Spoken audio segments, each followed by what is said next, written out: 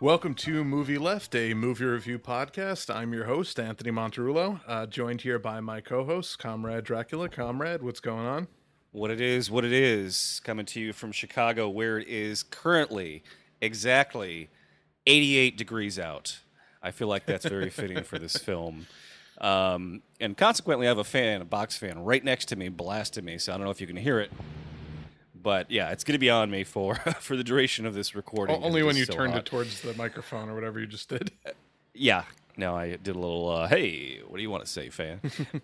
So yeah, we're going to do Back to the Future. This one, we didn't know if we'd actually reviewed this before because we've Talked about referenced it multiple so times many on the show. times. Yeah, on other movie left reviews we do. A lot of these are retro reviews. We can't help but reference it because it is such a seminal classic of the 80s and holds up so well. We were talking about Terminator 2.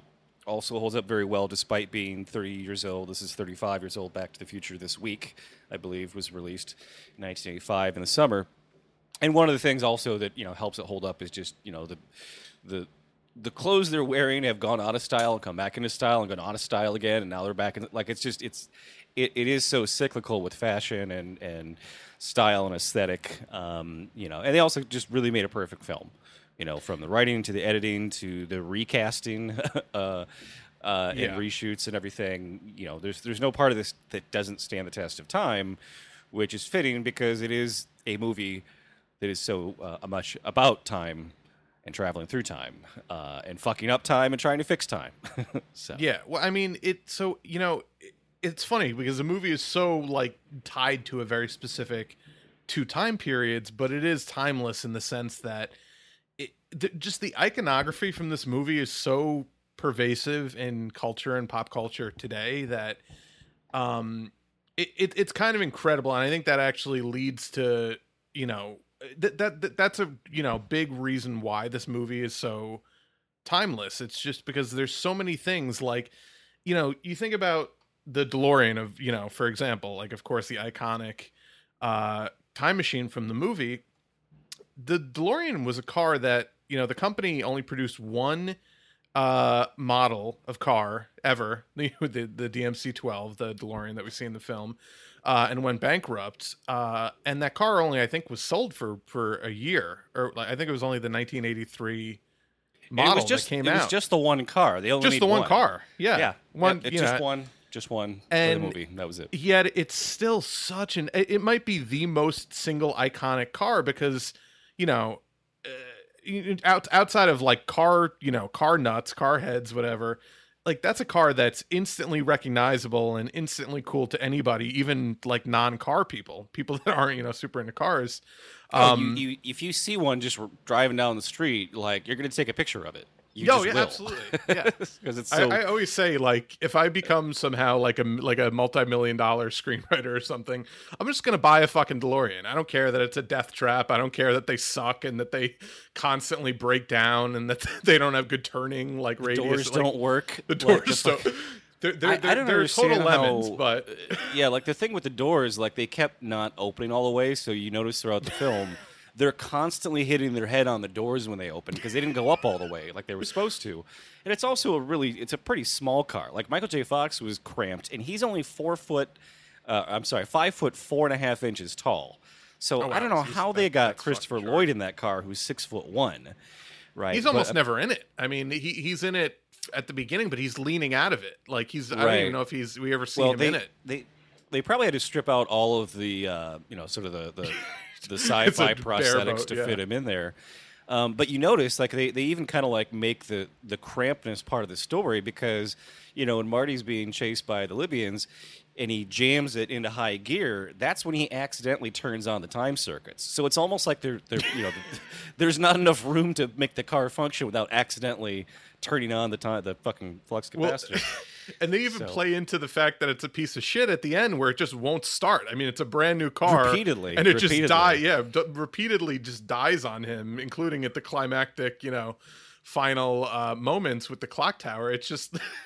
I appreciate that they played into that, the fact that it is kind of a piece of shit and it's kind of... yeah. Well... I don't know if you know, but the original version of the script was basically the ending of the movie was the beginning of Indiana Jones and the Curse of the Crystal Skull. Yeah, yeah.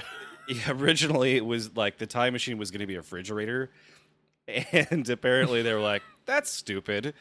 And then Spielberg was like, "Yeah, but I still want to do the lead refrigerator some point. You know, nuclear something involved. It's, you know." Well, yeah, that's the other thing. They decided to go to a nuclear testing site to generate the energy needed to send it back in time. Then they realized it would be too. It was bad. It was bad. But you can see how I think it was a budget you know, thing, but it ends up working so much better the way they did it. right. You know? But it's you see the progression of a you know how a good script doesn't usually start with a good idea. It starts with like, what if we did this, and then this a good premise and a bunch of shitty execution. Exactly. And then they that's said ruined. that they chose the DeLorean purely because they wanted a car that could look like a spaceship for the gag, with the Peabody farm. But I don't believe that that's the only reason, because they wanted something that was going to stand out. And they also, I mean, from the initial like test run with Einstein in there and it's being remote controlled, he's got it, in park, but he's peeling out the back tires, revving up to 66 miles an hour before he cuts it loose. Like, they try to make that fucking car look as cool as fucking possible. Oh yeah, right. They knew what they were doing. Like, even though it breaks down, the look of it, and just appealing to people that are fucking gearheads, that was always intentional. It wasn't just, we need a car that's going to look like a flying saucer to people in the 50s. Right. So I don't believe that was the only reason why they picked that car. No, for sure, and it does have an iconic look, and DeLorean. The reason the DeLorean was kind of a piece of shit is because John DeLorean, really interesting character. By the way, I think he needs his own, like Coen Brothers movie, like of his life. But really fucking wacky guy. He was like an engineer at GM. He wanted to, like, GM was like an old man's car, back in or only produced old, like, Pontiacs were old man's cars back in the 70s when he was working there, and he really wanted to like make a sporty Pontiac, and they wouldn't let him, so he ended up like ordering the parts department to put like a turbo engine in like one of the like Pontiac, Grand Prix, like one of the old man cars they sell as like an options package. And it ended up being like the top selling car of the year. So they almost flipped out on him, but then they eventually were like, oh, okay, well, and they let him build like the Pontiac GTO, which is this iconic sports car. But so, in his like cocaine induced, hubris, he decided to leave and start his own car company, which was the DeLorean Motor Company. Wasn't that part of their downfall, was that he built the whole company with cocaine money? Well, no. So he it's even crazier. He needed funding. So the only place he could find to give him money, he got the British government to give him money and warehouse space in Northern Ireland during the Troubles. So he built a factory in Belfast and had Protestant and Catholic workers. Like, he had separate entrances for them, but it was like literally the only car ever built in Ireland. But then when Thatcher got in, she cut off his funding. So then he needed to start, he was desperate for money. So he started drug smuggling, and then the FBI set him up in a sting. It's a fucking insane story. It's befitting of the car. Yeah. So, so he's building a car from scratch. He was he was a great engineer, but cars take fucking decades of perfection to get, if you're doing it from scratch basically on your own, a lot of shit's not going to work. Like, it's just not, Elon Musk.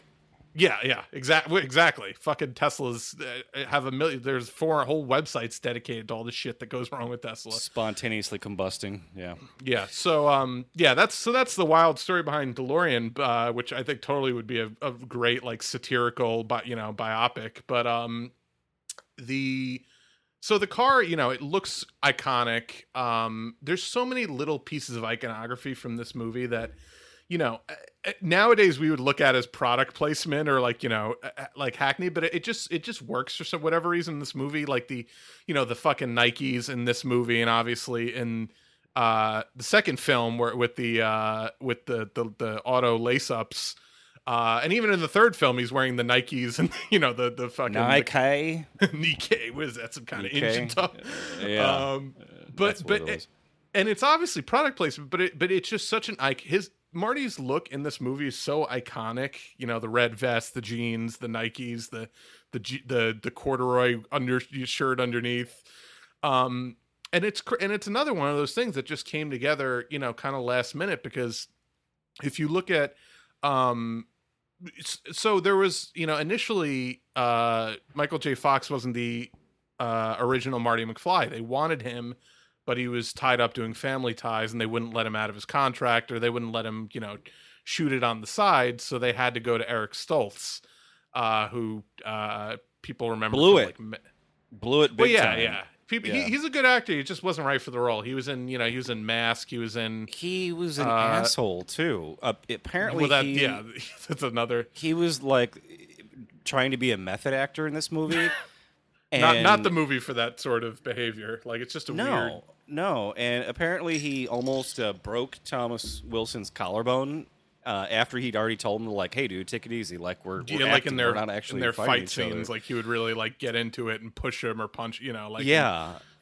And my favorite bit of trivia, I didn't go through the whole IMDb trivia page because it's like hours long. This movie has an insane amount of research and trivia. Yeah, they shot for 6 weeks with Stoltz before they fired him, which is a long time to shoot into a movie before they recast. That's like they most shot of the almost movie. the whole movie. They shot like it's hard to quantify because things are shot out of sequence, but Sure. I mean, you probably could have put an hour and 15 minutes of the movie together with what they shot of Stoltz already. So part of his method acting bullshit was insisting that people call him Marty McFly on set, like in between takes, which is just like, dude, you're not Daniel Day-Lewis. Shut the fuck up, right? But when he got Lincoln, yeah, when he got fired, when Christopher Lloyd was told that Stoltz was to be replaced, he said, "Who's Eric Stoltz?" And upon further explanation, added, "Oh, I thought his actual name was Marty." So total fucking rip on it. That's great. Because most people, when they talk about it, they're like, "Oh, we feel really bad that Eric Stoltz got replaced. It just didn't work out." He just doesn't give a fuck. But if you talk to Christopher Lloyd or Thomas Wilson, they're like, "Fuck that guy." I was like, Thomas Wilson said he almost, like, if they actually had shot the scene where he fucking twists his arm, he was like, "Yeah, I was going to break his arm for real." Yeah, he was going to get a If we receipt on actually- him for all the shit Yeah. that he did. But the reason obviously I wanted to mention that, but the reason I brought that up is because if you look at, there's there's a lot of stills and there's some video footage of him in the role, and he doesn't have that look. Like, he's wearing a lot of black. He actually looks a lot more 50s even when he goes back initially before he meets up with the doc. So it's very and he actually looks a lot more like Crispin Glover too, so it would actually have made more sense for him to be his son. But he just was not right for the role. He didn't look right. It's crazy that the studio let them reshoot basically the entire movie after not seeing it work. But I mean, that's because you have Steven Spielberg, producing this. If you have some lowly, first time producer on this thing, no fucking way the studio says, "Oh yeah, we'll set $30 million on fire," whatever it costs to shoot those 6 weeks. Right. That was a tremendous amount of reshooting they did for this movie. They shot the whole thing. That was, at what point was Spielberg involved? Because I read that the script was rejected 44 times before it was finally greenlit. So yeah, they shot it. So I've read a few books about because again, I don't know if I mentioned this up top, but this is easily one of my top 5 favorite films of all time. I've seen all 3 of these movies conservatively, I'd say hundreds of times. Class traitor. Yeah, I know. So the Robert Zemeckis and Bob Gale, the writer and director, they shopped this around a lot. Nobody would take it. Disney almost took it, but they were really weirded out by the whole like incest element of the movie, so they're like, we can't. Which is put one a of the movie best out. parts of it. God bless Leah Thompson for completely embracing that.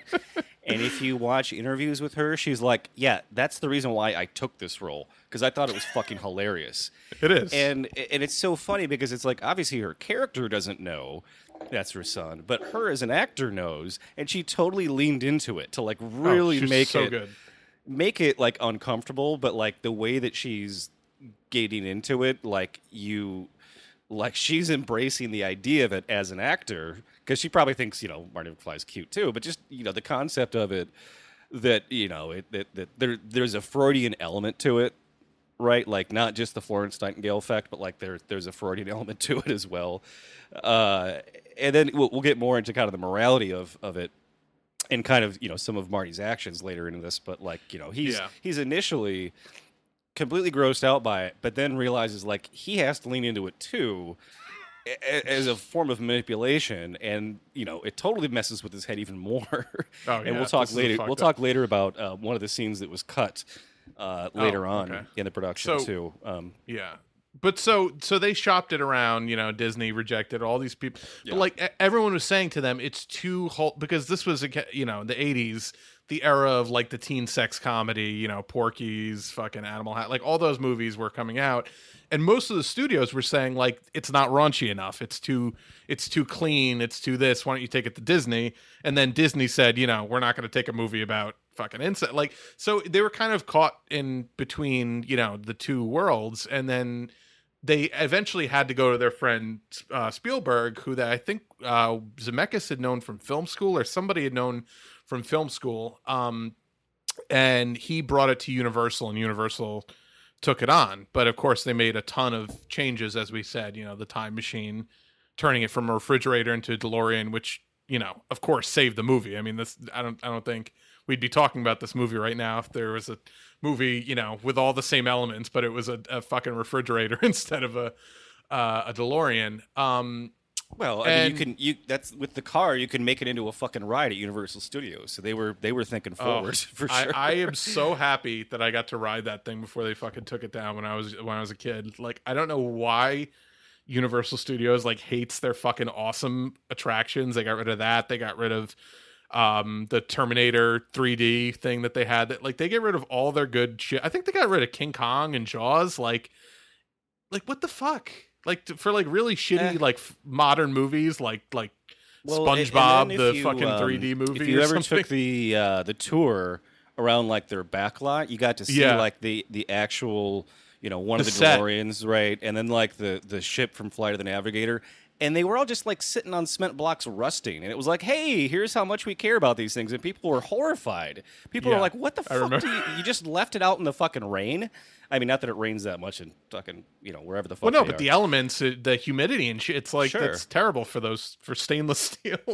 Just the idea that they were showing off these amazing vehicle set pieces that were just decaying, and thought that people wouldn't be shocked by that. It was just like, I mean, there's a whole documentary about Back to the Future where they interview these people that were the huge gearheads who went on that tour and were just as shocked as I was. And I was like, they saw the same shit. We're like, we need to do something about this. And of course, Universal was like, okay, you want to pay us money to restore it yourself? Sure, okay, we'll let you do that.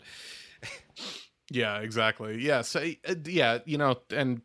Disney, of course, is a horrible company for a million different reasons, but they understand the value of their memorabilia from their movies. They don't do that shit with their they put them on display. They put it like Universal has never really understood the value of their IP for some reason, whatever reason. But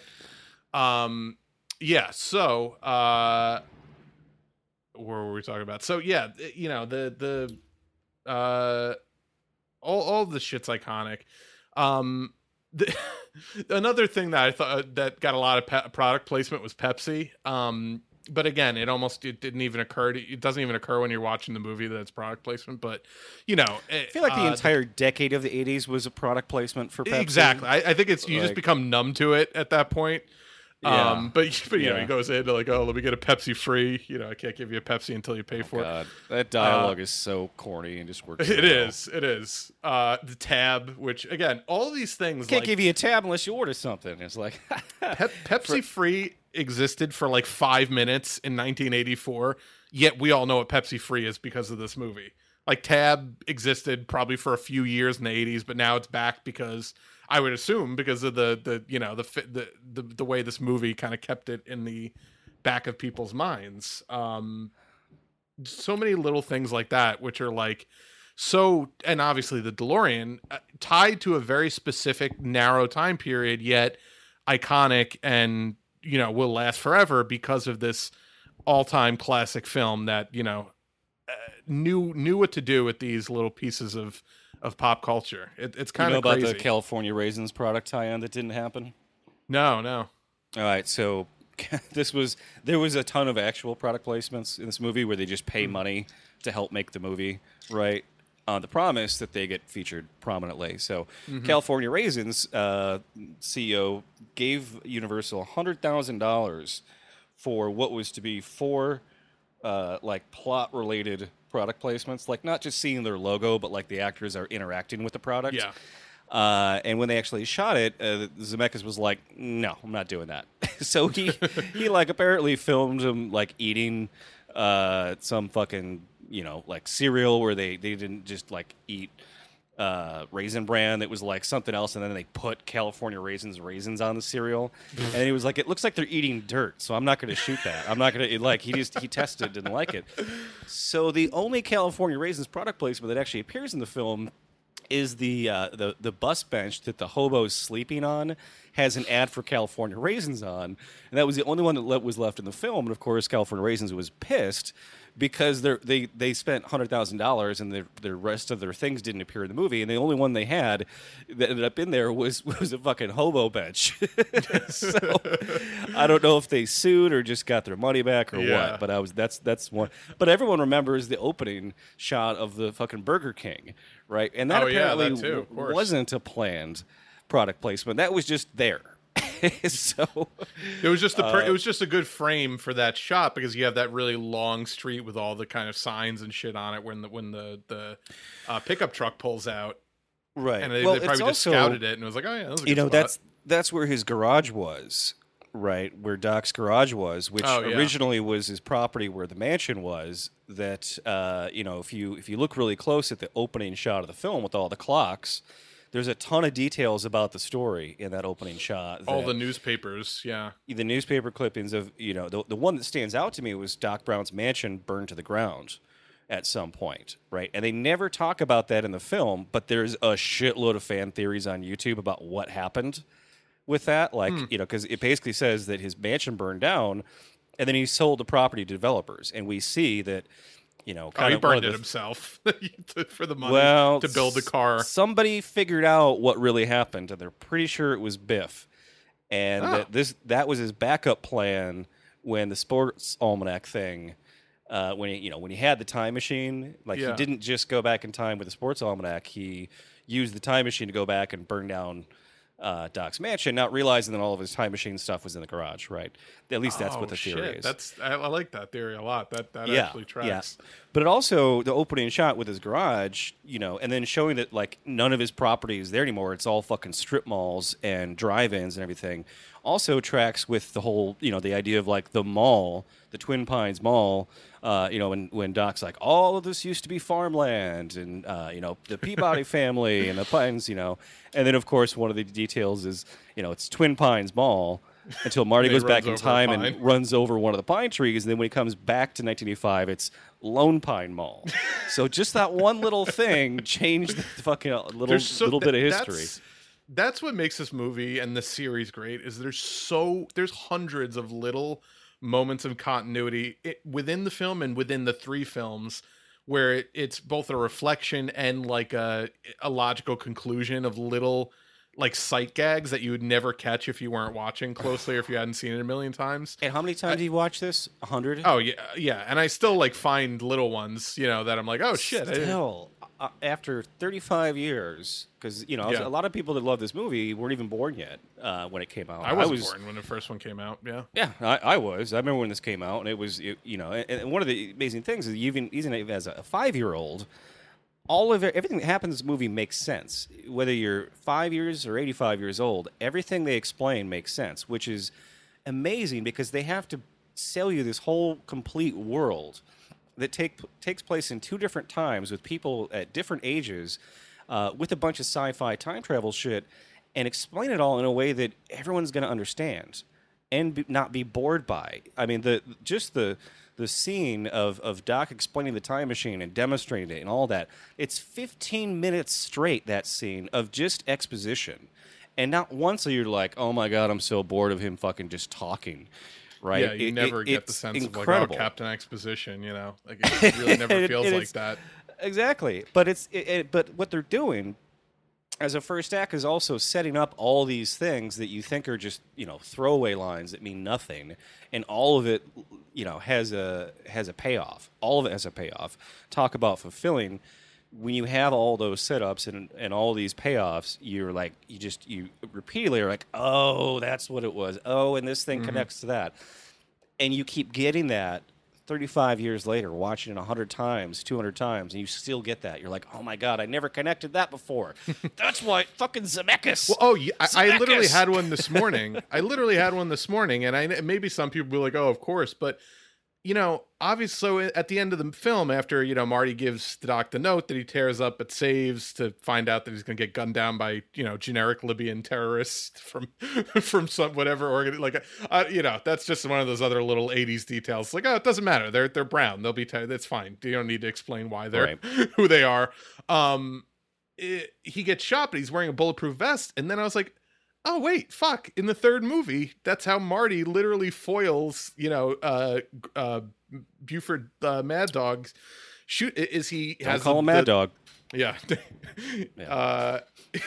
he has the fucking bulletproof vest, and it's like, it's just one of those subtle little things. There's so many little echoes in each of these films of the previous films. And I, obviously we're just reviewing the first one today, and we were talking about, we do want to eventually review the other two. We were originally going to do the trilogy. I was like, I just got too much shit. I have too much shit for the first one. Like, I have so many notes I want to. You mentioned the bulletproof vest, but the thing he does specifically is use a plate from a stove, which is exactly what the actual Clint Eastwood does in. Good, Bad, and the Ugly. I think I don't remember if it's in Good, Bad, and the Ugly or one of the earlier ones, Fistful of Dollars, or $2 more. Yeah. But still, I mean, it's the repetition.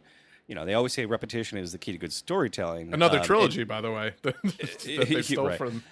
But just Biff with the the manure, having the chase scene in the town square be replicated in all three movies, the cafe / saloon, just all of that, doing the things over and over, having the same scale model of the city that they build for all three movies, the manure has. It's like A. Jones manure in the Old West, and it's like D. Jones sanitation in 85 and then in 55. It's just funny. There's so many little sight gags of these companies passing there's little stories almost to each set decoration and prop in the movie. It's kind of unique in that way, is that there's a lot of detail paid to all of those little things. Well, and it's also, this is what you get when you're trying to sell a movie for years and no one's buying it, is you keep having time to add to it and add to it and add to it. Yeah. Whereas nowadays it's like, okay, here's the pitch for the movie. Okay, great. It's going to be released in 18 months. Go. And it's like it hasn't even been written yet. So you throw a script together in a couple months, and it's not going to have just exhausting amount of thought and detail and passion put into it the way that this did. And consequently, you're not going to remember it. 35 years later, it'll be a footnote. Yeah. I mean, I think that's the perfect storm of why this movie is still so iconic. Other than the kind of product iconography I mentioned, just some other things. Skateboarding. Obviously skateboarding exploded in the late 80s, early 90s, you know, with X Games and Tony Hawk. It exploded in the but- late 70s in Southern California.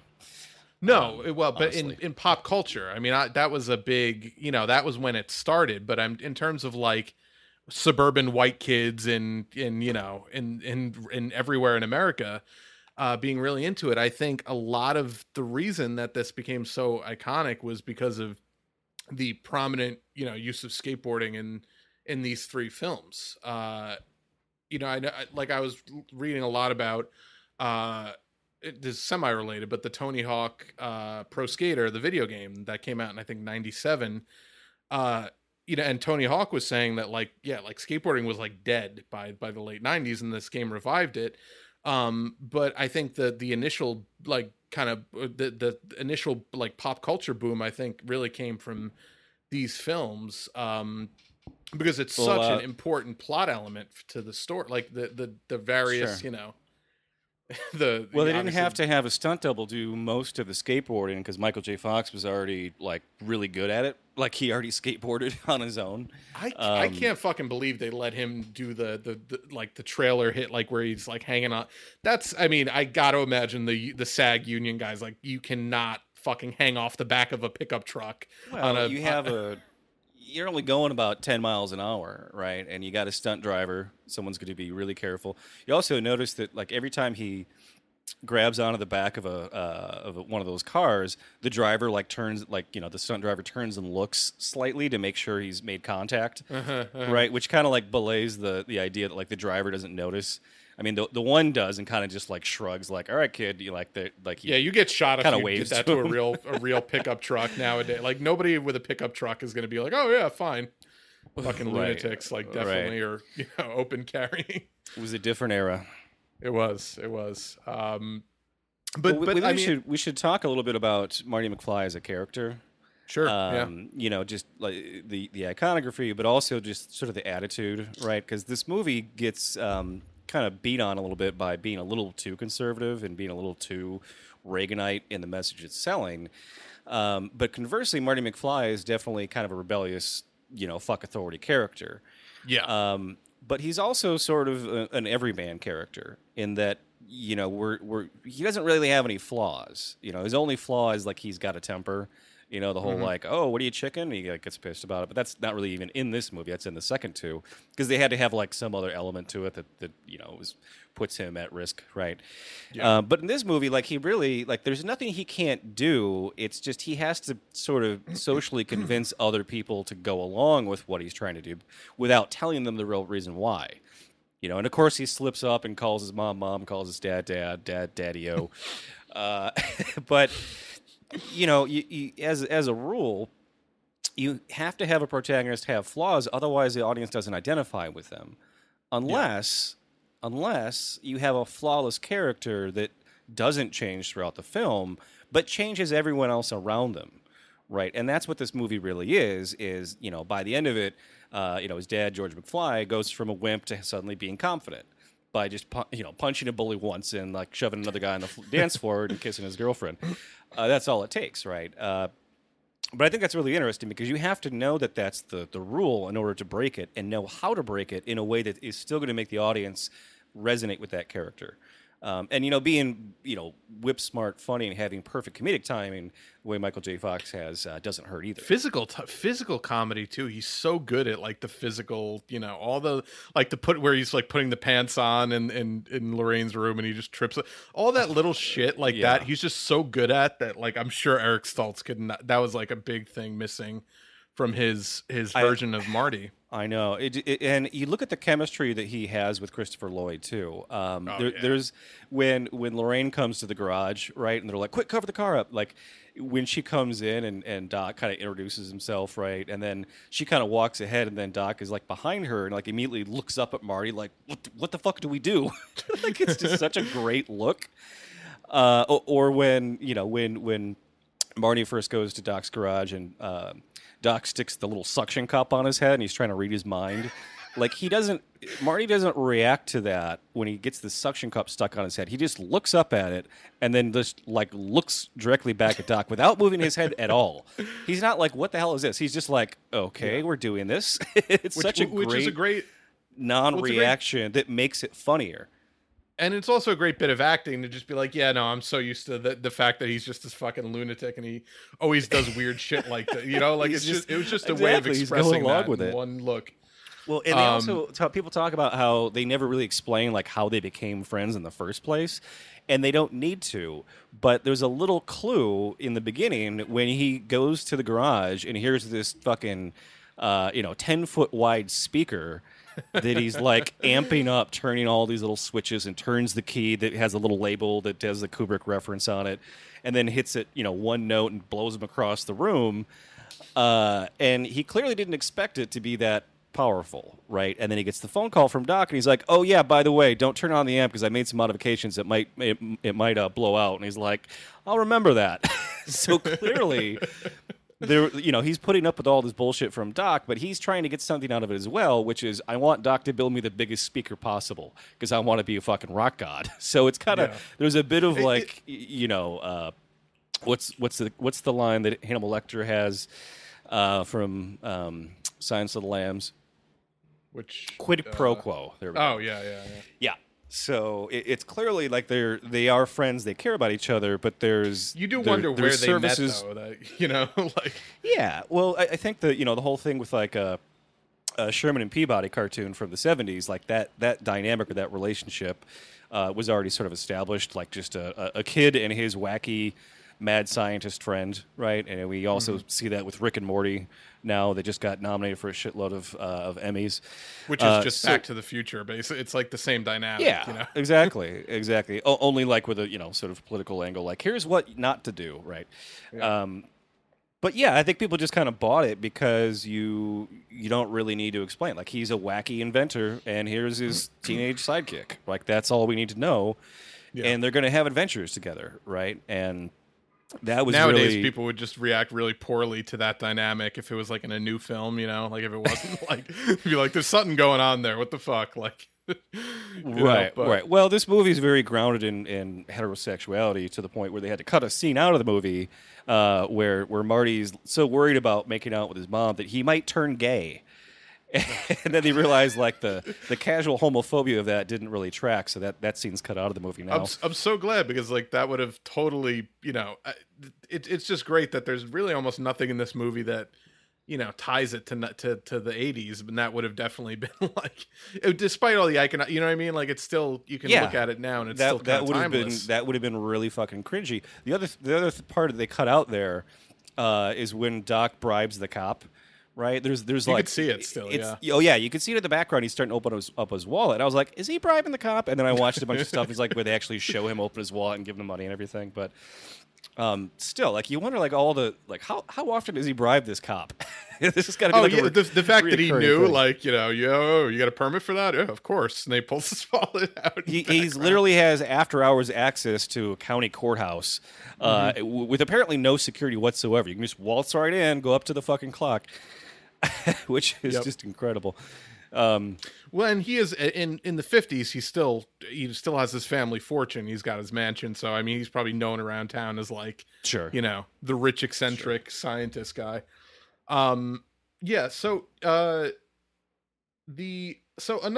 couple other little pieces of iconography I really wanted to just mention, one specifically, is guitar in this movie. So, the great iconic classic scene at the Enchantment Under the Sea dance where after one of the guitarists from the guitar player from the Marvin Berry and the Starlighters injures his hand trying to let Marty out of the trunk he was locked in, they need somebody to play guitar, and of course Marty, who we see playing guitar in the beginning, playing Power of Love, by the way, which is great, just like an instrumental version of that for Huey Lewis.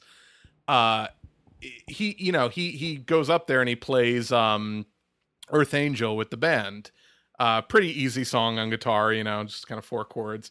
And then and then he's like, oh well, why don't we try this one more? When they kind of badger him to play one more, and he gets them to play Johnny Be Good with them. uh, which I think had come out like in like 58 or 59, like not much after this, which is kind of funny that they make it sound like nobody has ever played this type of music before. I'm just looking it up real quick. Oh no, actually not 58. Yeah, so only 3 years after the dance in that movie. Right. Um Well, I would say that like white suburban kids probably heard that kind of music, but that band would definitely have heard that kind of music, right? yeah, that's what I'm There saying. was- Like There was a lot of rockabilly in the early 50s, mostly black people who white audiences never would have heard because they never would have played stuff like that on white radio. So the band's reaction is kind of a little strange, but I think it was kind of more like just the crazy Eddie Van Halen, finger tapping and like wriggling on the floor. They probably would have looked at a little strange, Yeah. I think.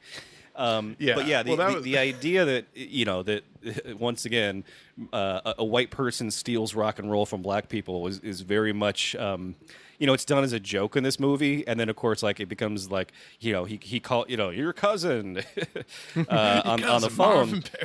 Like that's a little problematic to me now to watch that, because I know in real life how often people like Elvis made tons of money by stealing music written by black people that were paid nothing for their work as artists, right? So that kind of bugs me, but I know it's kind of like, okay, this is just like another way that I almost wonder if it's a tongue-in-cheek joke about that, though.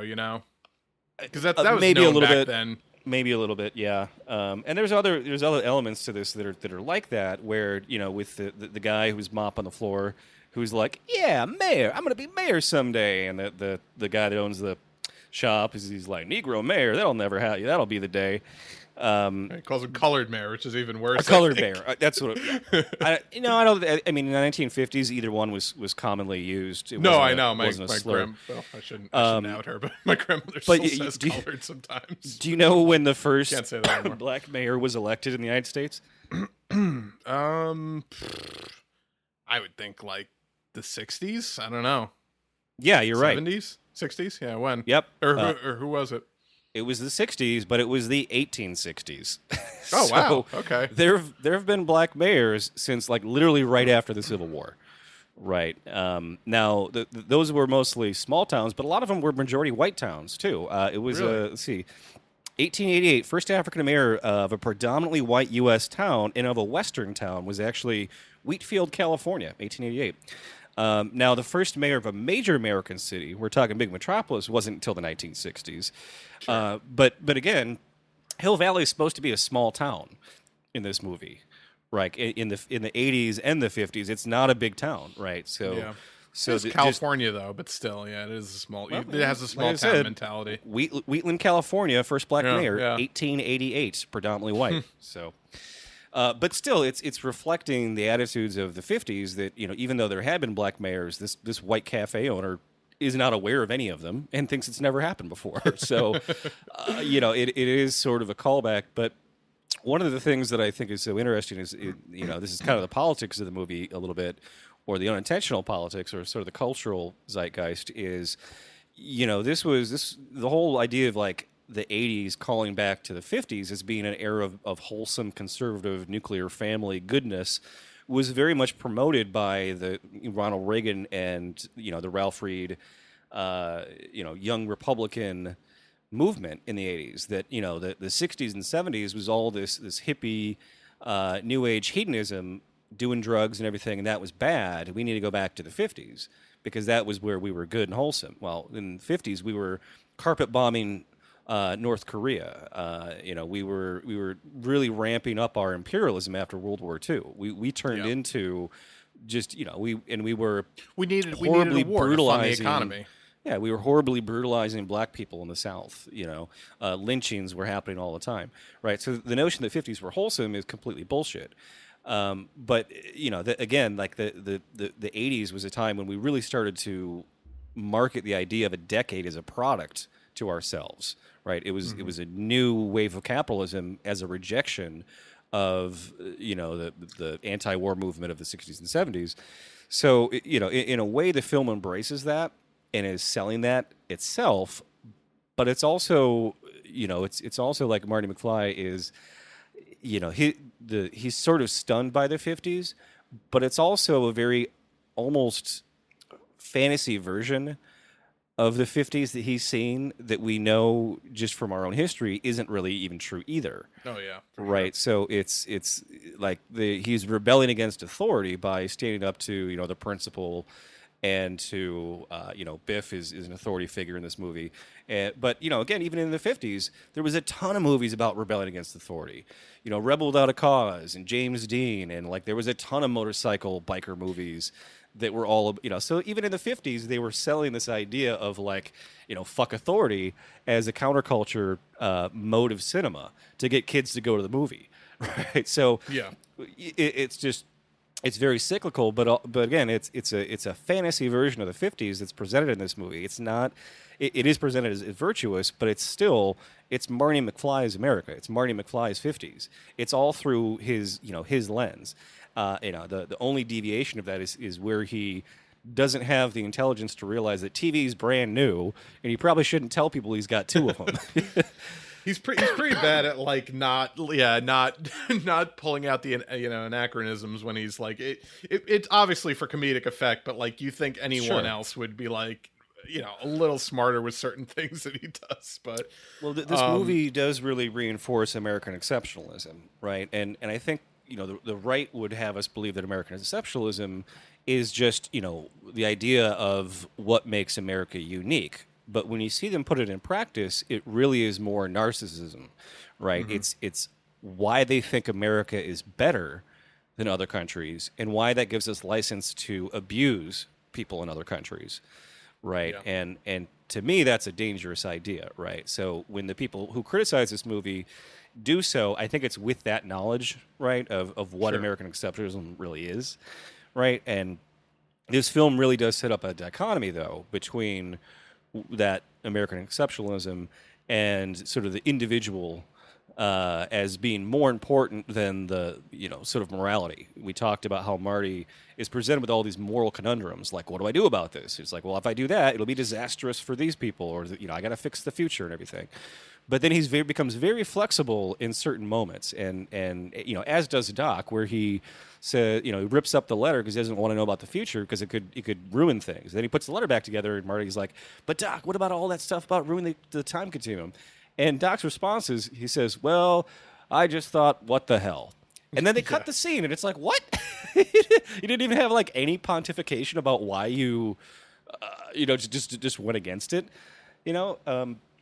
So I was looking for a scholarly essay that would kind of voice some of my thoughts on this better than I could myself, and I found one on some UK academic essay website from some university, but it had no author, which I thought was really strange. There was no author listed, right? But if you don't mind, I wanted to read some of that here. Yeah. Just to because anything this good, anything that has this much longevity, has to have deeper themes and ideas behind it, whether intentional or unintentional, to make it really resonate as a cultural icon the way it does, right? And whether that's good or bad, whether it's commentary on America or it created a huge element of American pop culture, which it did, people are going to think about this for a long time. And I think this author really did a good job here. So he writes, American exceptionalism is often defined as being the way in which America differs from other nations.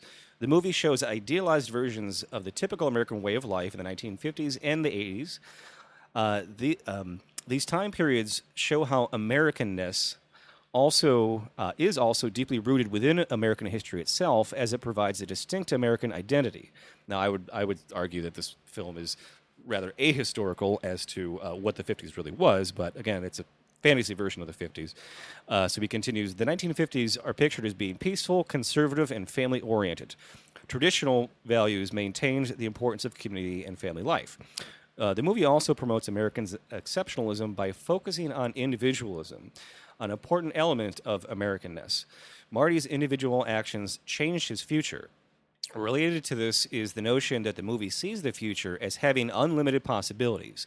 It treats the future as the new frontier, hence comparing it to the Wild West. This is, of course, interesting because, we eventually do go back to the Wild West. And one of the things I love is that, to blend in, Doc gives Marty this just like garishly colorful cowboy outfit that when he goes back in time, everyone's like, did you come from the circus? Like, what are you wearing? Yeah. So this idea that like our notion of the past is being completely inaccurate because of our own nostalgia is reflected in that joke in Back to the Future 3. I think so that was so intentional. Oh, absolutely. But I love that is like that idea that like the past isn't really what we think it is because we've romanticized it. It is part of that dichotomy between what the film's saying two different things at the same time, right? And why everyone likes it because they pick up on those things in different ways. So the author continues here. Where was I? Totally lost my place. The frontier is the origin of the strong sense of freedom and individualism deemed essential in American life. Throughout the movie, Marty is constantly reminded of his individual freedom and liberty as demonstrated by the often recurring line, if you put your mind to it, you can accomplish anything, which Doc actually never says in the movie. He says it and his girlfriend says it, but Doc never actually says it. Yeah, Marty says it to Doc. Right. Or no, I'm sorry. Marty says it to George rather when he's talking to him, like when he's hanging up his clothes, and then George, of course, says it to him at the end with the where he has the book. Right. And, Political record of the 1980s embraced this mindset. It is no secret that President Ronald Reagan loved this movie. Because of this message and of the fact that he was the subject of a joke, Reagan even quoted the movie in his 1986 State of the Union address. He said, as they said in the film Back to the Future, where we're going, we don't need roads. I don't know what he was referring to in his speech there, but...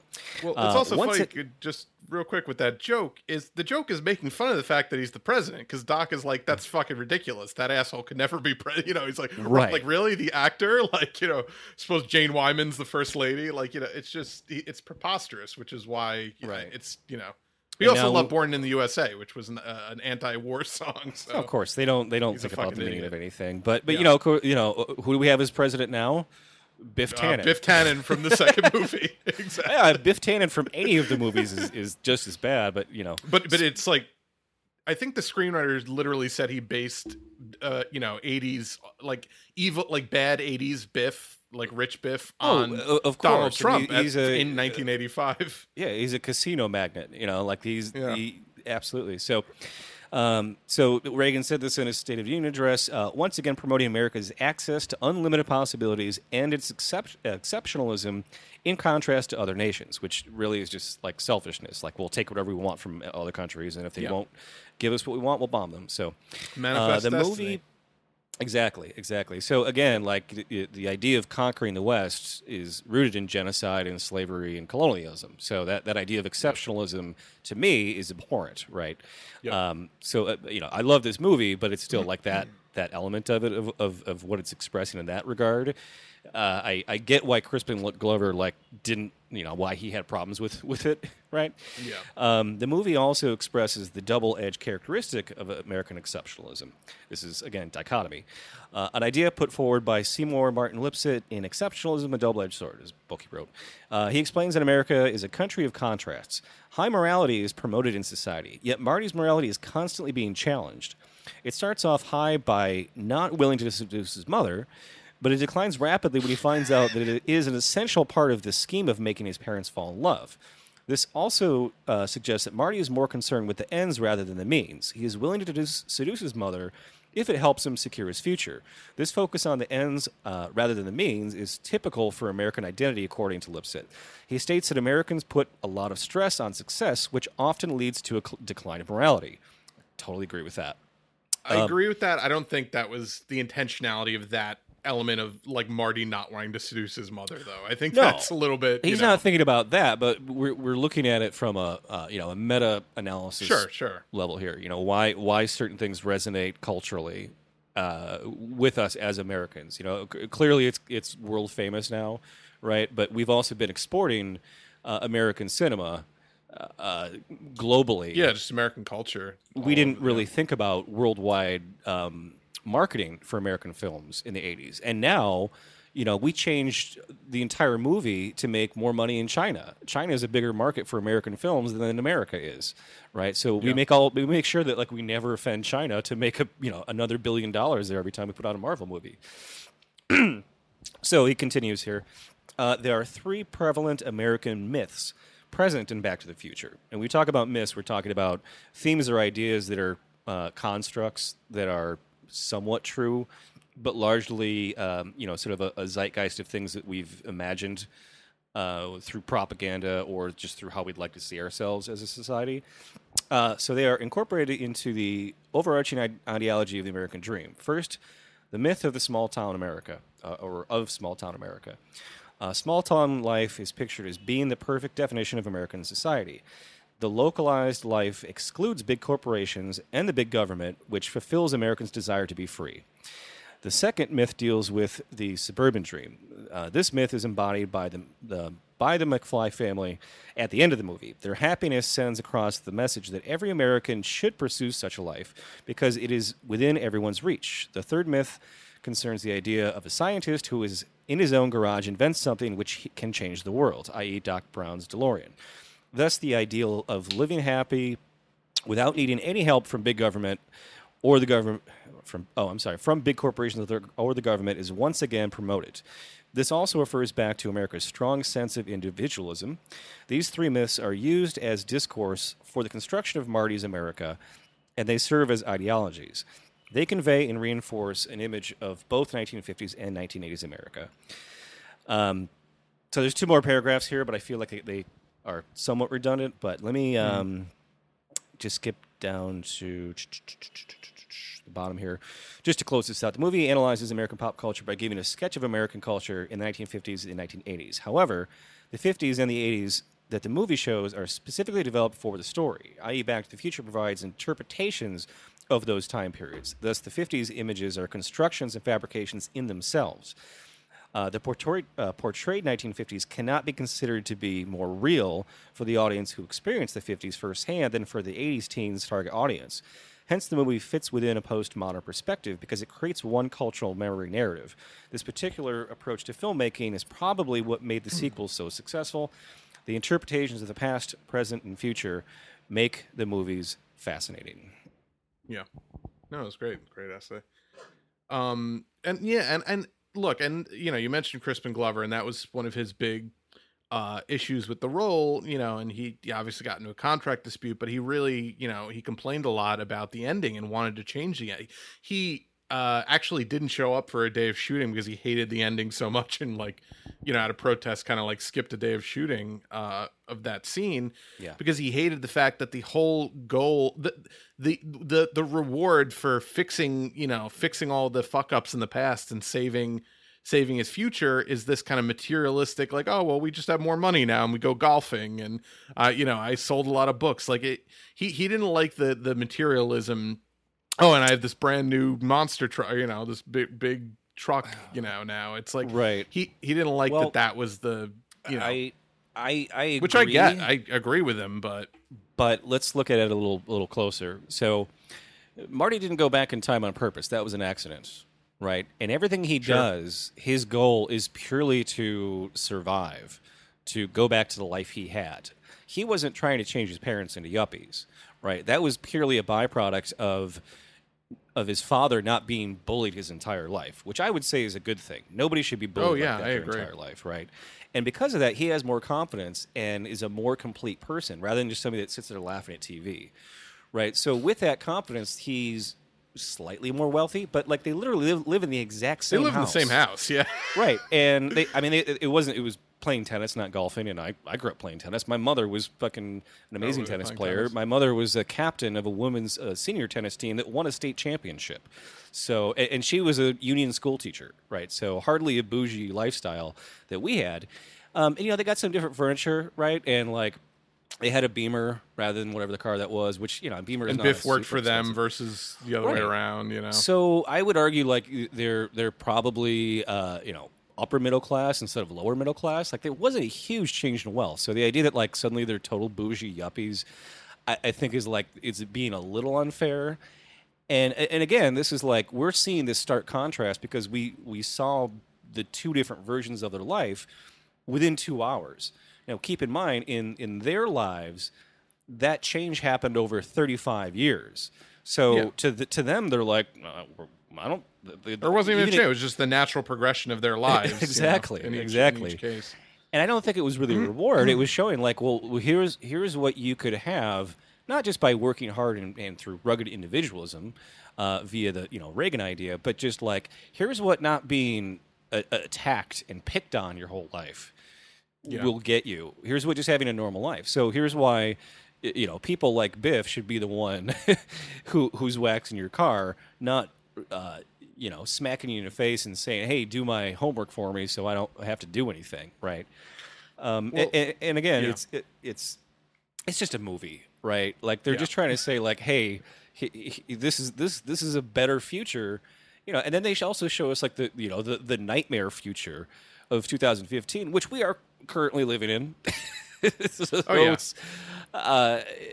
just it's different versions. Well, no, the 85 is it's the Nightmare 85. I think that they show us. It's not the.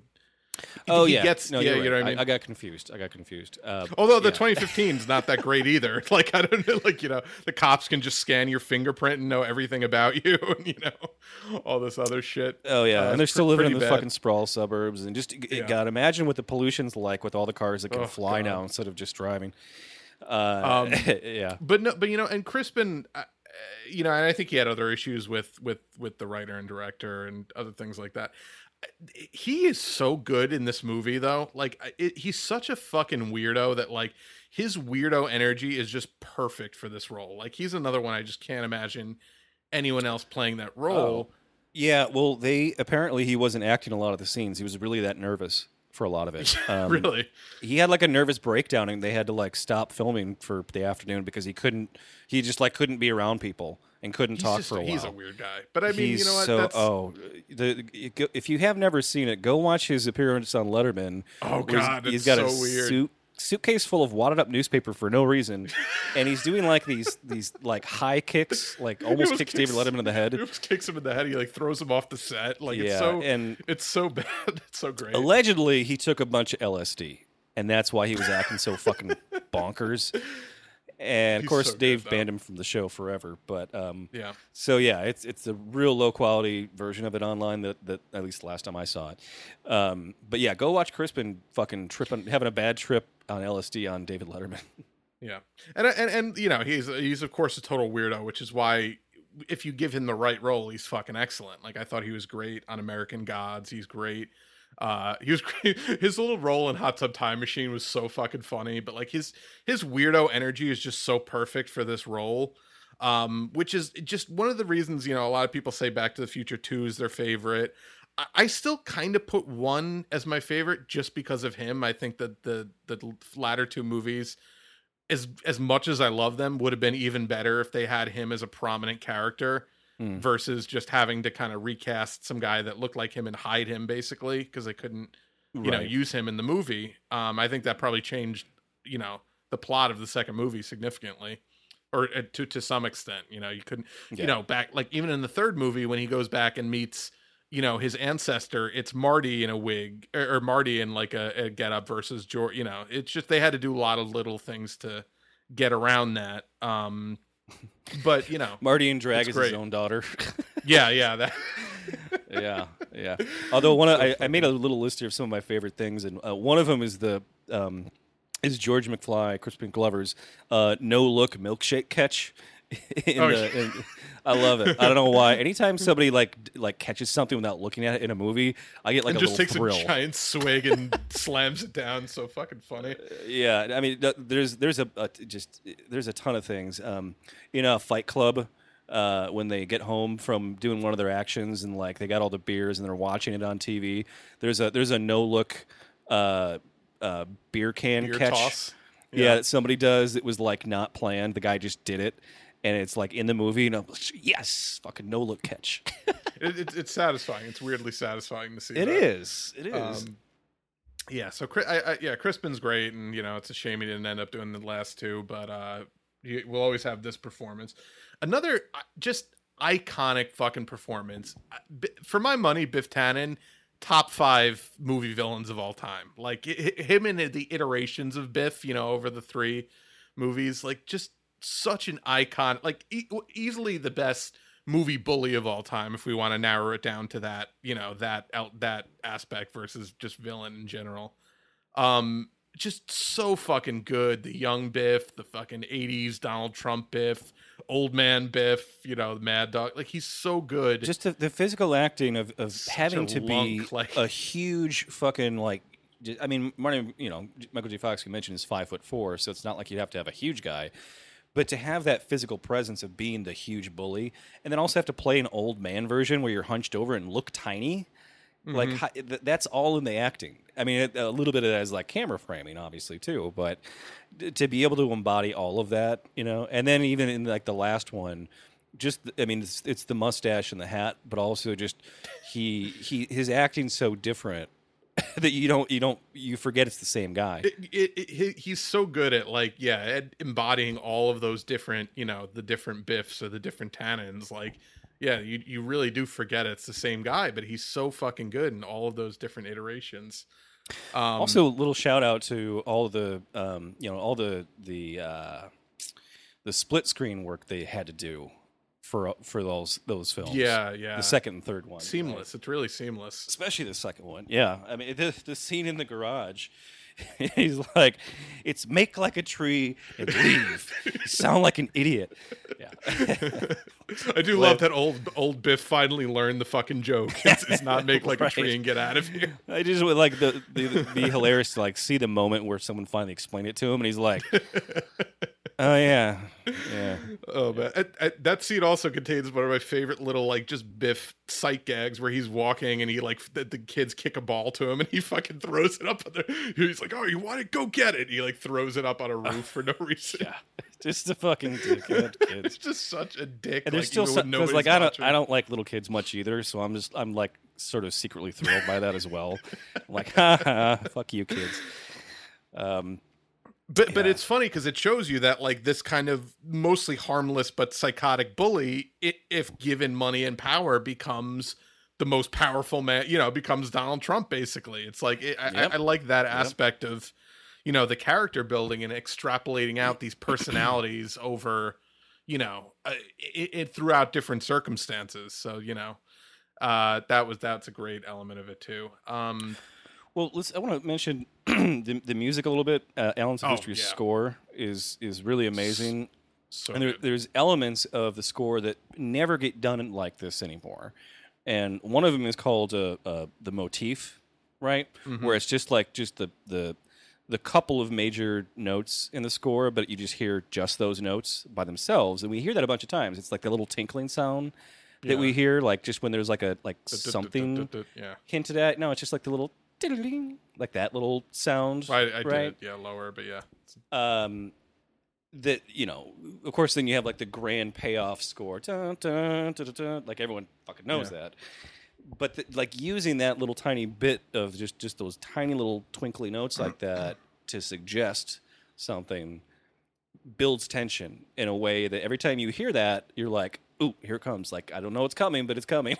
Like, he does a great thing in the dance scene too when they're at the end of Earth Angel. It's so subtle, but like there's just this great little orchestral swell that's like added in by Silvestri after at the end of the song, but he adds in like the Back to the Future kind of motif at the end of Earth Angel, and it's just a great little touch. It's just really masterfully scored, this movie. Different little having the song they're playing fade out and like get all like echoey and disappear, really kind of like that. Like, have you ever passed out before from like a blood loss or whatever? Like that like that's the first thing that starts to happen is everything gets quieter gradually as you're starting to fade out, and like Marty's literally fading out. Like his the one special effect people complain about is like his see-through hand looks. It's like, compare that to any other '80s effect, and it's fine.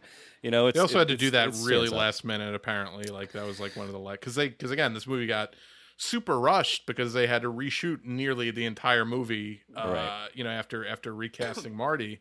Well, and most of the effects in this look great. They hold up Yeah. really well. Oh, yeah. All the car you know? effects look fucking tremendous. It just and lightning. I The love time it. travel stuff, yeah. Just like the effects around the DeLorean. It's Mm-hmm. like it's like shooting sparks in front of itself and like hitting a wall and then spreading back around itself. Which to design that to look like it's like creating sort of a bubble around it, but also breaking through that bubble as it's racing at 88 miles an hour, just looks really fucking neat. So whoever kind of designed that effect. And that it's like smoking and cold when it comes through. Like I just love Yeah. all the little production elements of like, or yeah, I just love that. the cable over the street that Marty's got to catch. Mhm. After it, like it's the cable's left hanging there. And it's like electricity kind of comes down and hits the ground a little bit, and then it kind of goes away, and then like it's like a moment, there's like a beat there, and then the cable slowly catches on fire. Like I love how. It wasn't like, big fire. It was like Yeah, totally yeah. silent. Little flames start growing up, like not a big spectacle. It's like, because the spectacle's over. This is just the aftermath. And they know that, like, you need a moment to breathe and to, like, relax and just have Doc look and, like, be like, did it work? You need that moment before then cutting back to the future, which is the total opposite of how they cut Marty going back in time, which was to cut directly from him going, about to crash into the photo booth in the parking lot to crash into the Scarecrow. It's a smash cut where you don't see what he left behind because we're stuck with him. But now it's not a subjective experience where he disappears and we're left with Doc kind of looking around, and we don't know what happened You because got we the have flame trails behind Right. the car, which is, or in front of the car, which is awesome. Yeah, that was the only other effect I thought didn't hold up that well was the first time they show it, where it's like their feet are literally standing on top of the fire, not in the fire, which is like whatever. It's fine. One other thing, the dog. So they spent so much time building up that demonstration, right? That you would have to know what they're doing, right? And he's remote controlling the car, which of course they didn't actually remote control. But they were so invested in trying to make that first demonstration be convincing and look good that like they had to obviously have a real driver in the car, right? And then when you have the close up of Einstein in the car, like the car is not moving. They're just like moving lights over it so it looks like it's moving. But they had to have Zemeckis was adamant they have at least one shot of the dog in the driver's seat as the car was actually moving. So when you see the car actually moving with the dog in it, that's just a fucking stunt driver wearing a dog costume. I gotta watch that now. I've never noticed that. Yes. That's so funny. Yes, like they didn't just put a dog in the driver's seat and have like a stunt driver in the passenger side, because that would have meant redesigning the entire car to have a steering wheel on the other side, which they didn't have time or probably the budget for. So literally, you only see it for like a couple frames, right? But it's like literally just there's a fucking guy with a shaggy dog helmet on his fucking head. It's really funny. But it works. It works. Oh, Just man. your brain Yeah, puts yeah. it all together the way that your brain puts every meze scene cut together. And again, flawless editing. This movie knows exactly where to cut. For example, when they don't waste any time in between things. Right, like there's very few transitional scenes in this movie. It's just we're here, then we're here, then we're here. It's a he's really like, tight movie. Look, There's I can't. There's not a lot of. The dance is over unless you know someone else plays guitar. Smash cut to Marty, bring Earth. Like they don't waste any. Yeah. He doesn't say, "Oh yeah, I know how to play guitar." It just smash cuts from not unless you know anyone playing guitar to Marty strumming the guitar, close up of his hand on the strings. And that's like that tells the story perfectly. Everyone understands what happened because we already know he plays guitar, so there's no reason to have him tell the guy. You can just cut to it, and that's how you make this a tight hour and 40-minute movie. Yeah, for sure. And you mentioned the score. Obviously, this movie is one of the few movies I can think of that has both an iconic score soundtrack and an iconic like in film music soundtrack. The actual shit that they play. Of course, Huey Lewis's and the News is the Power of Love is just maybe the most iconic 80s song. Like if you just play that, it just immediately puts you into the 80s, into this movie. Which he wrote for the movie. He was commissioned to write several songs, and the first one he came up with, they didn't like it. And I don't know if it's ever been released, right? That wasn't Back in Time, right? No. It was another song that no one knows the name of. So they rejected it. So then he wrote Back in Time, which is very specific to the film, right? And they were like, "We like that. We want you to write another song." So that's when he wrote Power of Love, which is not specific to the movie. But you might argue that the idea of trying to get his parents back together, there's love there, and of course love for his girlfriend.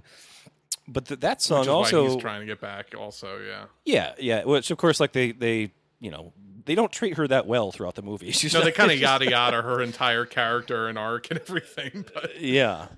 But if you look at the lyrics of Power of Love, it's got a pretty anti-capitalist message. The lyrics, don't need money, don't need fame, don't need no credit card to ride this train. It's strong, it's sudden, it's cruel sometimes, and it might just save your life. That's the power of love. Like that's a very anti-Reagan esque message. Yeah, for sure. Right. And also, I like that he uses bad grammar. Don't need no credit card to ride this train. Yeah. So you do need a credit card to ride this train. Huey Lewis trying to sound more street. Yeah. Yeah, no, for sure the only time period where a white guy that sounds like a black guy could talk like that in a song and people wouldn't be like, right. What the fuck? But I mean, on top of that, yeah. Just as an aside, I was thinking about just because we mentioned the girlfriend. The reason why they had to recast Claudia Wells with Elizabeth Shue in the second film? Didn't she have like another commitment to a movie or something? No, her mother had grandmother died. Mother had cancer. Mother had cancer. So she couldn't do the time commitment for it. But I think it's like because there were problems with Crispin Glover, people just assumed there were problems with Claudia Wells as well, and that wasn't the case at all. She wanted to do the role, control. But parents going through cancer, that's got to take prior to over. I mean, also, I don't know if they rewrote it after they recast, but she didn't really miss much because they literally, they knock her out 5 minutes into 20, they 10 just minutes carry into the around her movie. body. I don't know what the fuck they needed Elizabeth Shue for that. For She sure, was mildly famous at the time, but you should sometime go watch the shot by shot comparison. Yeah. That was not Elizabeth Shue, but that's okay. Watch the shot by shot reshoot of that scene where they're looking at the truck in the garage and Doc comes back and he's got Mr. Fusion, because they did an amazing job of matching that almost line for line, movement by movement, of being the exact same scene, so much so that none of us fucking noticed.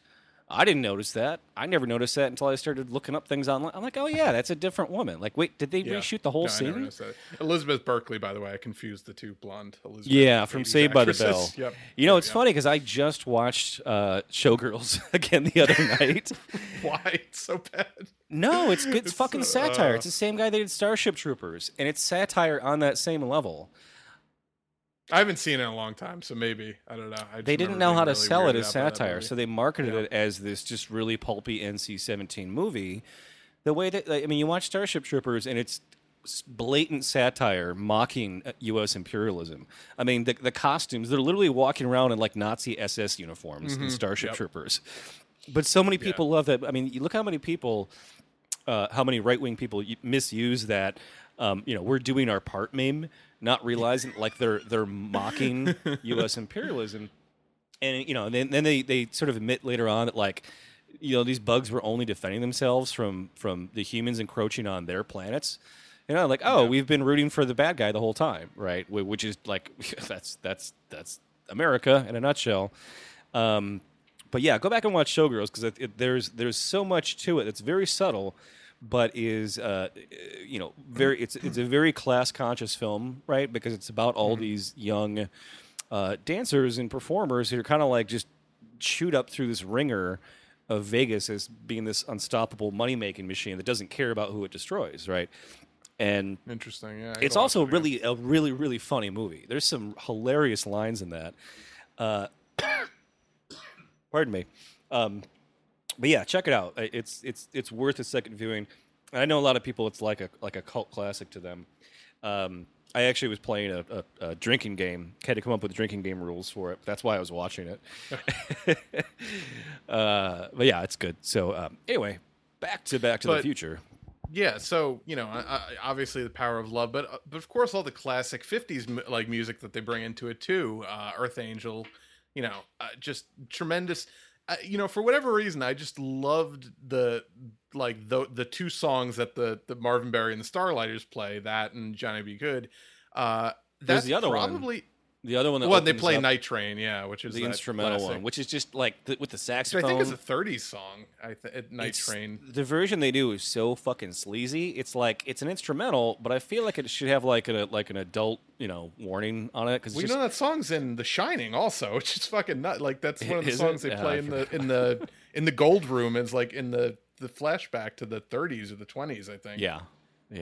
It's just a classic, saxophone kind of like, I don't know, jazz sort of writ. Like it's really good. Before you could have explicit lyrics, you just had to have like the sleaziest saxophone riff possible that implied sex, right? Yeah, exactly.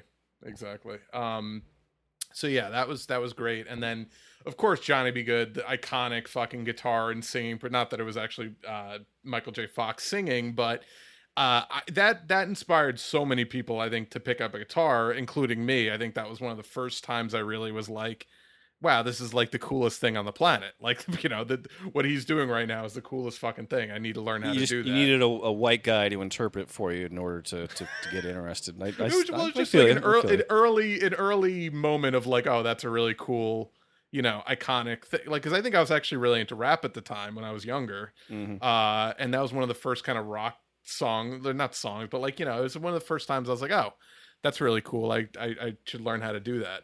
I think actually John Mayer also said that that's the reason he learned guitar, is seeing that movie when he was a kid. Well, I'm sure I didn't know who Chuck Berry was when I was 5 years old. So to me, sure. I knew it was an old rock and roll song. I probably didn't know that it was an existing song. I was 5, so I was like, oh, Michael Jackson, he's good. One of the other little music details I love is, when what was it, when George McFly says, nobody on this planet's going to get me to ask her out, Lorraine, right? And of course, Marty thinks, nobody on this planet.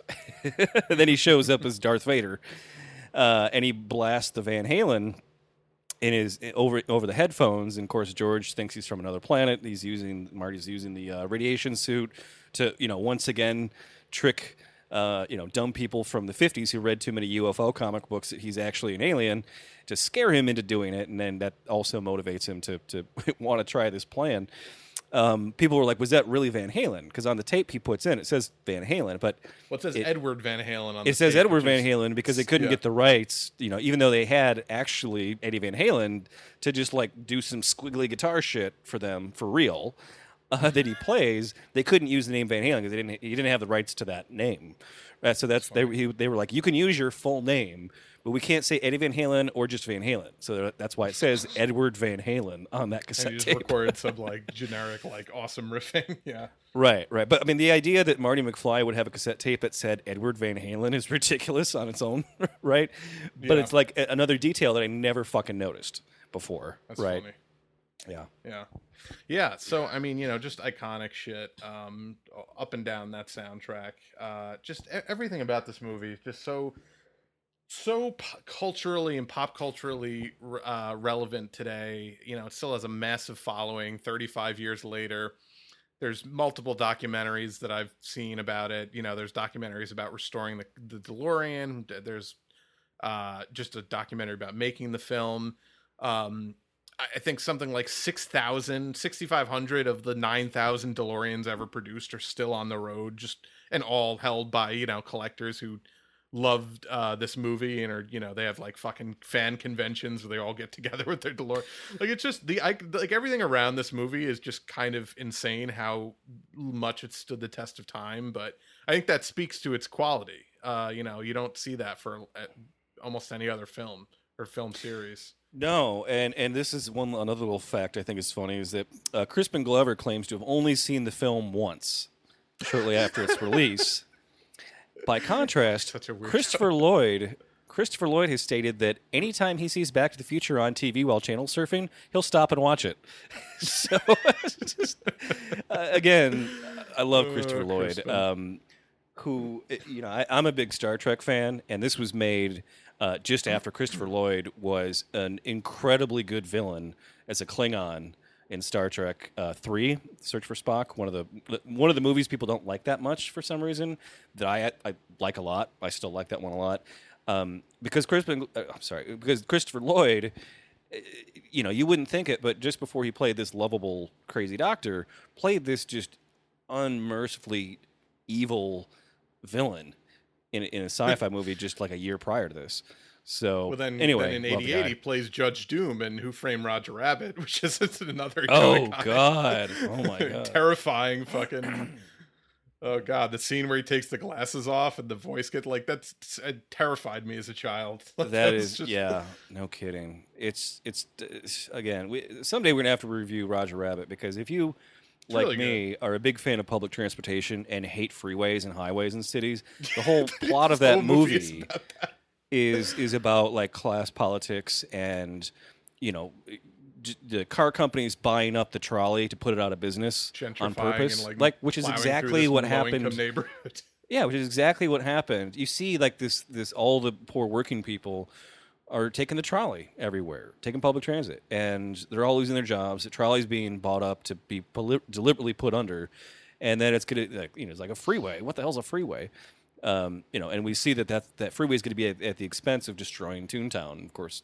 Yeah. In real life, it was at the expense of destroying all the black neighborhoods, right? So, yeah, good. Yeah. Yeah. So, is there any other trivia you wanted to hit before we... let's see. Oh, there was a sticker on the back of Doc's truck that read, "One nuclear bomb can ruin your whole day," which I thought that was funny. That's great. I don't even know if it's visible in the movie unless you'd have like the 4K version maybe. Mm-hmm. Let's see. Oh, the film was banned in China for a while because the notion of time travel was, quote, disrespectful to history, which is just such like a perfectly great, like Chinese idea that that their history of their communist revolution is so important to maintaining control that that is time travel. That ban on the movie has since been lifted. That's good. Yeah, it's funny though. Well, they go through phases. There are actually only 32 visual effects shots in the entire film, which is not that many if you think about it. It's really not a lot at all. Yeah. No, the total budget for the film was only $19 million, which in 1985 money is probably like 3 times that what it would be now. Yeah, something, but still, that's not insane for all the shit that there is in that movie. No, and again, it's one of these things where like the line from the song "Lightning Never Strikes Twice," which of course is very tongue in cheek because we know that in real life lightning does strike twice all the time, especially tops of skyscrapers. But of course, it's a reference to the fact that in this movie they know exactly when lightning is going to strike. Right, and they're taking advantage of that fact. So even though the lightning's not actually striking twice, it's striking once, but it's essentially in 2 timelines. Oh, the other weird thing is that when they're sitting there and they're about to make out on the bus bench, and the lady comes up and shakes the can in their face, and she's like, "Save the clock tower." I always thought that she was fundraising to get the clock tower fixed, but if you listen to what she actually says, she's not. She's saying the mayor wants to get it fixed. She wants to not fix it, yeah. Right. They're raising money to keep the clock tower broken as a historical preservation. And I never caught that. I was like, oh, that's weird. That's really bizarre. Because historic preservationists usually want to restore things to the way they originally were, which would mean, fixing it. Not, so really strange kind of flip take on what I had always assumed was the difference there. And let's see what else. I don't think I have too much else here, other than just again sort of the idea, the idea of going back in time and fixing our mistakes. I think is maybe a uniquely American concept. We haven't really reconciled, or we're currently right now reconciling with. I think maybe for the first time, really looking at 500 years of colonialism and white supremacy. We're tearing down all these statues of Columbus and all these Confederate statues, and really looking at who the police are, right? And I think for the first time, we're sort of culturally wishing we could really fix some of those mistakes. Now, this movie is kind of more like, hey, this was an accident in the first place, but the mistakes are kind of more like individual in nature, but they are universally, I think, resonant, because we all have moments in our life we wish we would go back and fix, right? That we all kind of wish like our circumstances could have been better, where we came from could have been better, or we kind of long for a better life, whatever our station is. We're just kind of ingrained in that. So even though like we're all a bunch of commies over here on this podcast, like we've still grown up in a society that tells us like we deserve, like individually we deserve better, and sometimes it's if we work harder, but usually we know the reality is like you only get better things by, either through exploiting someone else's labor or being lucky and being born into a family of millionaires, right? Yeah. And then we all kind of wish like that could be our life to an extent. Even if we, know it's never going to happen, we all kind of pine for something better, right? So that's how even a movie that is steeped with ideas of Reaganism, we all still can look at it and come away being like, yeah, I totally get that character. I get this story. We all wish we could, fly around in a fucking time machine, a flying DeLorean, a flying car, even if we think that's probably terrible for the environment. We're still like, that'd be really fucking cool if I had one, right? Well, it was nuclear. It was powered by plutonium, so I mean, it's yeah. I totally would giving off fossil fuels at least. No, I right, but I would like we all think like, well, I would use it ethically, right? Like I wouldn't fuck up the timeline.